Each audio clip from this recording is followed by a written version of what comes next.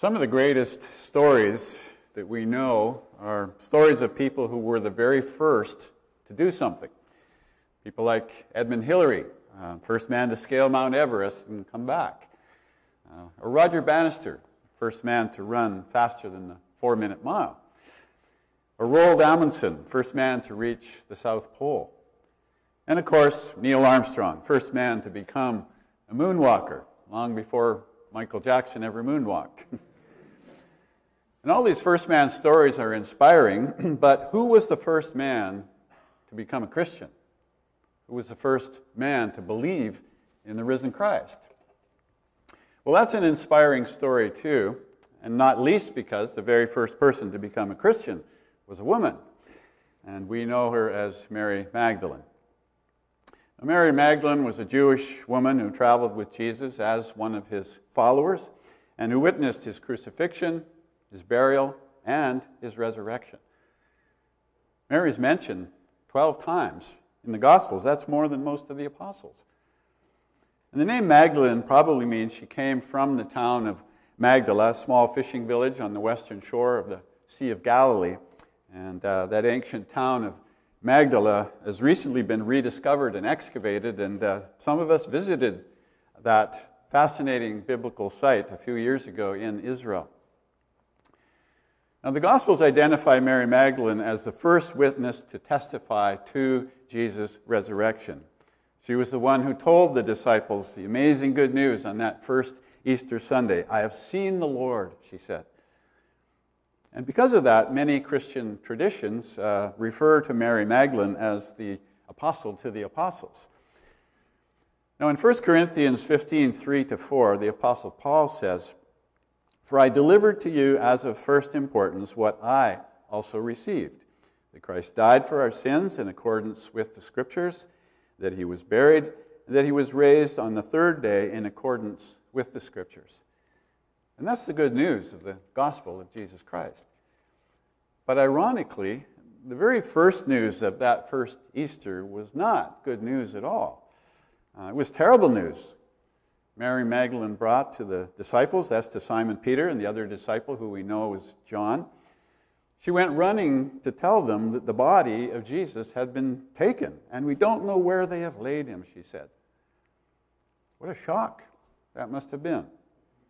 I mean, over the previous 2 days, they had seen Jesus betrayed, arrested, illegally tried and convicted, and then beaten, crucified, dead, and buried. It was a devastating turn of events for Jesus' followers. And now, to top it all off, his body had disappeared from the tomb. Stolen? How? Why? Who could move that huge slab of stone from the tomb and take away his body? Well, we can only imagine how stunned and confused the disciples would have been on hearing this news. After all, they'd already been through. You know, a few years after Abraham Lincoln was assassinated, there was an attempt to steal his body and hold it for ransom. And the whole American nation was shocked. But the plot was foiled and the body snatchers were captured. And Lincoln's body was later reburied, and this time in a coffin encased in a steel cage and set into tons of concrete, never to be stolen again. But according to Mary, Jesus' tomb was now empty, and the body was gone. And so, to confirm what Mary told them, Peter and John set out at a run for the tomb. And Mary must have followed along behind. And there they saw what Mary had seen.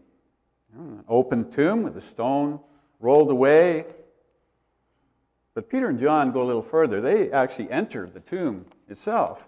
And there they see the winding sheet that had wrapped Jesus' body, lying there unoccupied like the flattened shell of a cocoon, and the headcloth folded up separately. Now, John, who is himself the author of this gospel, says in verse 8b that he saw and believed. But believed what? Believed that Jesus had risen? Or just believed what Mary had told them was true, that the tomb was empty and his body was gone?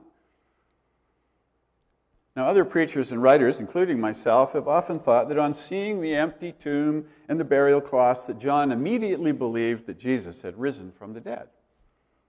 But the next verse, verse 9, says, "For as yet they did not understand the scripture that he must rise from the dead." So it kind of suggests that John did maybe not yet believe that Jesus had risen. He believed as much as Mary had told them because, even Mary so far had no inkling of a resurrection. It says that Peter and John just went back home. They didn't know what to make of it all. But they didn't yet believe in a resurrection. Now in 1 Corinthians 15:17, the Apostle Paul makes a blunt statement. He says, "And if Christ has not been raised, your faith is futile. You are still in your sins." He's saying here that there's no point in even being a Christian if Jesus did not rise from the dead. And it's true. Everything about the Christian faith rests on the resurrection of Jesus. It's the truth that validates everything else. Otherwise, Jesus was just a good man who died for a lost cause. So these first 9 verses we looked at here in John 20 point to 2 things that I want us to understand today about coming to faith in the risen Christ. One is that coming to faith in the resurrected Jesus depends on a supernatural work of God, because we don't have our own ability to believe. We don't have it in us to produce genuine faith in Christ. It's impossible without God's enabling. And the other thing we need to understand about coming to faith in the risen Jesus is that it's also a rational process that's based on evidence. And we'll get to that later. So resurrection faith is an act of our whole person. It involves our intellect as well as our spirit, our will, and our emotions. But Christian faith does require God's enabling, though it's also based on actual evidence that is grasped rationally. And in this passage in John, we find some of the most important rational evidence that the Bible offers us. So let's look at what we find here. Keep in mind that earlier on, Jesus had told the disciples on 3 separate occasions that when they get to Jerusalem, he must be killed and after 3 days rise again. And so he's told them this again and again about his coming death and also about his resurrection. In fact, so many people heard Jesus say this that after his crucifixion, his enemies made sure that an armed guard was stationed at the tomb. They said in Matthew 27:64, "Otherwise his disciples may come and steal the body and tell the people that he has been raised from the dead." So in view of all that Jesus had told them, why weren't Mary and the disciples camped out at the tomb there all night waiting for a miracle, waiting for his resurrection? Were they expecting it? Doesn't seem so. Why, in spite of Jesus forewarning them again and again, does Mary then, when she sees the empty tomb, immediately run back, saying in verse 2b, "They have taken the Lord out of the tomb, and we do not know where they have laid him"? Peter and John too. Why, when they see the empty tomb and the empty grave clothes, do they go back home scratching their heads, wondering what happened? They're trying to process what they saw. And maybe they're thinking, well, if somebody took the body, then why did they take off the grave clothes? And why did they leave those linen cloths all nice and neatly folded? It just didn't make sense. But why did neither Mary nor the disciples say, "Oh yeah, Jesus said he would rise again"? Could it be? But no, it doesn't even seem to occur to them. They're staring right at the empty tomb and they can't see the truth. They can't process it. And that's because belief in the person and work of the risen Jesus does not come naturally to anyone. The theologians call this inability. They recognize that we can't produce saving faith in Jesus all by ourselves. We're not able to. The message might be clear, The evidence may confront us, but we all have an inherent sort of spiritual blindness that keeps us from seeing the truth until our eyes are opened. So this passage is teaching us that we're not capable of belief in the risen Jesus outside of God's enabling here. That is, without Jesus coming and helping you. True Christian faith without God's supernatural involvement is impossible for us. As Jesus said to his disciples in Matthew 19:26, "With man this is impossible, but with God all things are possible." Maybe some of you remember a time when you struggled to believe in Christ.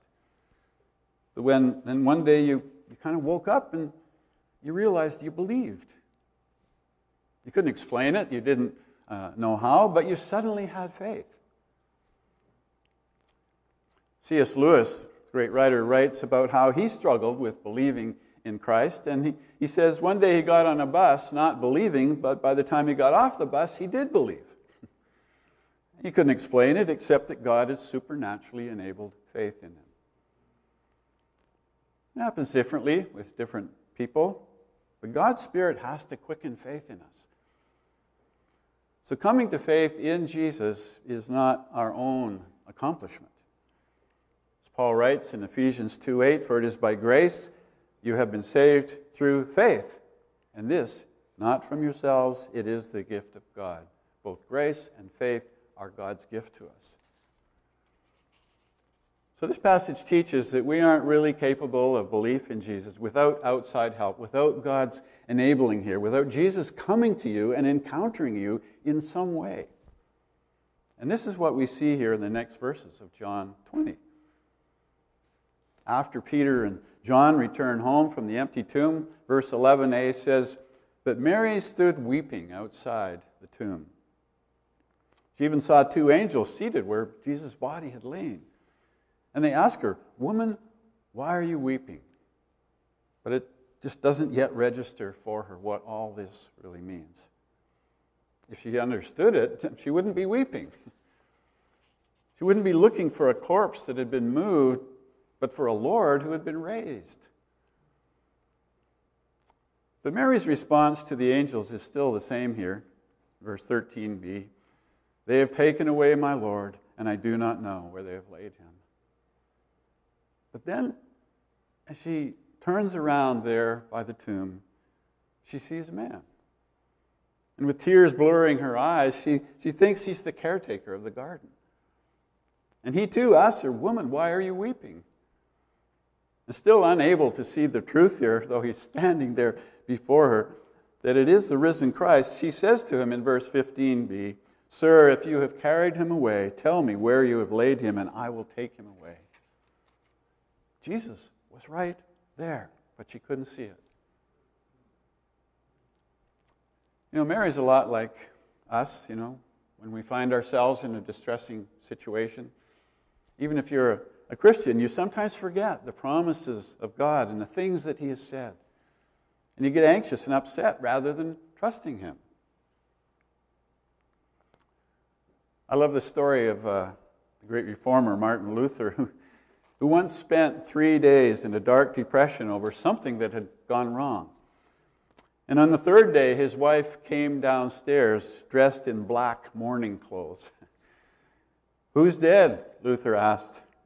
"God's dead," she said. He asked, "Well, what do you mean God's dead? God can't die." And she said, "Well, the way you've been acting, I was sure he had." Sometimes that's how it is with us. So Jesus here makes another effort to break through to Mary's heart. And he does it with a simple word, Mary. That was the vital encounter. That's what unlocked her faith. 10 chapters earlier in this gospel, Jesus had said, "I am the good shepherd. I know my sheep. They know my voice. I call them by name." And it's a wonderful thing to discover that someone knows you by name. It unlocks something inside of you. And Jesus, the Good Shepherd, knows you by name. He knows how to unlock who you are. And he wants to release your faith if you will let him. He called her by name. Writer and pastor Timothy Keller says, real faith is always personal. If you only believe that Jesus died to forgive people in general for their sins, but you don't believe that Jesus died for you, you aren't taking hold of Jesus by faith. You haven't heard him call you by name. So Mary would never have found Jesus unless he had come to her. Her faith comes to her by grace. She doesn't do it on her own. And you and I need Jesus' help too. So we need to ask him for it. We need to be open to his help. He would love to reveal himself to us. Again, Timothy Keller says, if you are very concerned about finding faith in Jesus, that might actually be a sign that he is already helping you get there. We aren't even capable of truly wanting Jesus without his help. A sense of Jesus' absence might be a sign of his presence, a sign that he's working already in your life.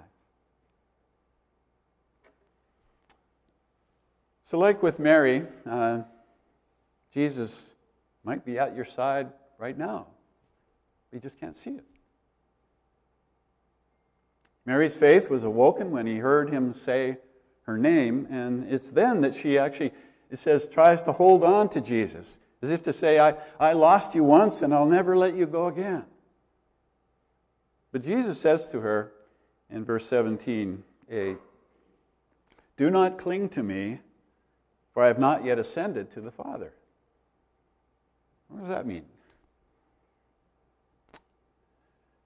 Well, Mary wants him to stay with her just as he is. But Jesus is saying, in effect, no, when I ascend to the Father, I won't be leaving you. There's a new relationship that's coming into being here. It's one that's more wonderful and closer than ever before. And when I ascend to the Father, I will send you my Spirit, and my nearness will be complete. And you can know my presence, peace, and love anytime, day or night. And then he says to her, now go, tell my brothers. So Mary's newfound faith means that she's not to keep it all to herself, but to go and share the good news. And that's what she does. It says in verse 18, Mary Magdalene went and announced to the disciples, I have seen the Lord, and that he had said these things to her. So Mary's journey to faith here is complete, and she becomes the first Christian. You know, Jesus' followers weren't yet called Christians at this point. That would come later, but she's a person who not only believes in the risen Christ, but also professes the good news of Jesus to others. She's already acting on Jesus' great commission to go and tell. So through Mary, we've seen that coming to faith in the risen Christ is a supernatural and a very personal encounter with Jesus himself. And for each person who trusts in Christ, that experience will be a little different. Jesus reaches us all in different ways. But one way or another, we still can't come to faith without his enabling, however he chooses to do that. Will you let him reveal himself to you? As I said earlier, coming to faith is also a rational process based on real evidence. And there's lots of excellent books that have been written on the evidence for the resurrection. But you know, people have often said, oh, the resurrection accounts, they're just made up stories here. And there have been many efforts to discredit the resurrection. But those efforts have also been refuted by real good logical explanations. So I just want to mention 3 of these issues for us to ponder on Easter Sunday. First of all, modern people often think that the ancient people of the Bible were very superstitious and therefore gullible about claims of Jesus' resurrection. But that's not what we see in these gospel accounts. As we've seen here, the disciples were not expecting Jesus' resurrection at all. They were just as unbelieving as modern people would be. It was just as unimaginable to them as it is for most people today. And so the evidence that convinced them of the resurrection and helped them to faith would likely be convincing for us too. Secondly, who was the first eyewitness to the resurrection? Well, John tells us it was Mary Magdalene, a woman. All the historians and the Bible experts tell us that in those times, women could not testify in a Jewish or a Roman court. A woman's testimony was considered unreliable and untrustworthy as evidence. So if the gospel writers were just inventing a story about the resurrection to promote their religious movement, why then would they make a woman the first eyewitness? In the Gospels, the first eyewitnesses to the resurrection are the women. So why are women in these accounts at all if their testimony was considered unreliable? Because that's how it happened. Because that's how it was. Mary and the other women were the first witnesses, and there's no motive or incentive for the gospel writers to make that up. That's how it happened. And thirdly, only something as dramatic as the resurrection could have caused Jesus' followers to very soon after the resurrection to start worshiping on Sunday. Rather than on the Jewish Sabbath, which is Saturday, day from which the time of Moses onward was set aside as holy. But now, eventually replacing, but then adding on to it Sunday, Resurrection Day. Nothing short of the bodily resurrection of Jesus can adequately explain the rise of Sunday on the Lord's Day and the Easter faith that began soon after the resurrection. Again, Timothy Keller says, Christian faith is much more than being rational, but it is certainly not less than being rational. So faith depends on a supernatural work of God, but it's also based on evidence. In fact, science tells us that if there's anything that constitutes infallible proof, it's the repetition of the same experiment when the results are the same every time. Jesus rose from the dead, and Mary encountered him. Experiment 1. The other women encountered him. Experiment 2. The disciples encountered him. Experiment 3. The Apostle Paul later encountered him on the Damascus Road. Experiment 4. And then in 1 Corinthians 15:6a, Paul writes, after that he appeared to more than 500 of the brothers and sisters at the same time. Experiment 5. That's a lot of empirical evidence for the resurrection. And even in the face of terrible opposition throughout history, the resurrection faith has continued through the centuries to be resilient because God enables it and the evidence supports it. In closing, there was a man named Nikolai Bukharin. He was a powerful Russian communist leader. And in 1930, he went to Kyiv, that city in Ukraine that's so recently come under attack. And he went to address a huge assembly on the subject of atheism. And for a full hour, he argued powerfully against Christianity and against the resurrection of Christ. And he ended by saying, are there any questions? And a deafening silence filled the auditorium. But then one man got up and he came up to the platform and he stood near that communist leader.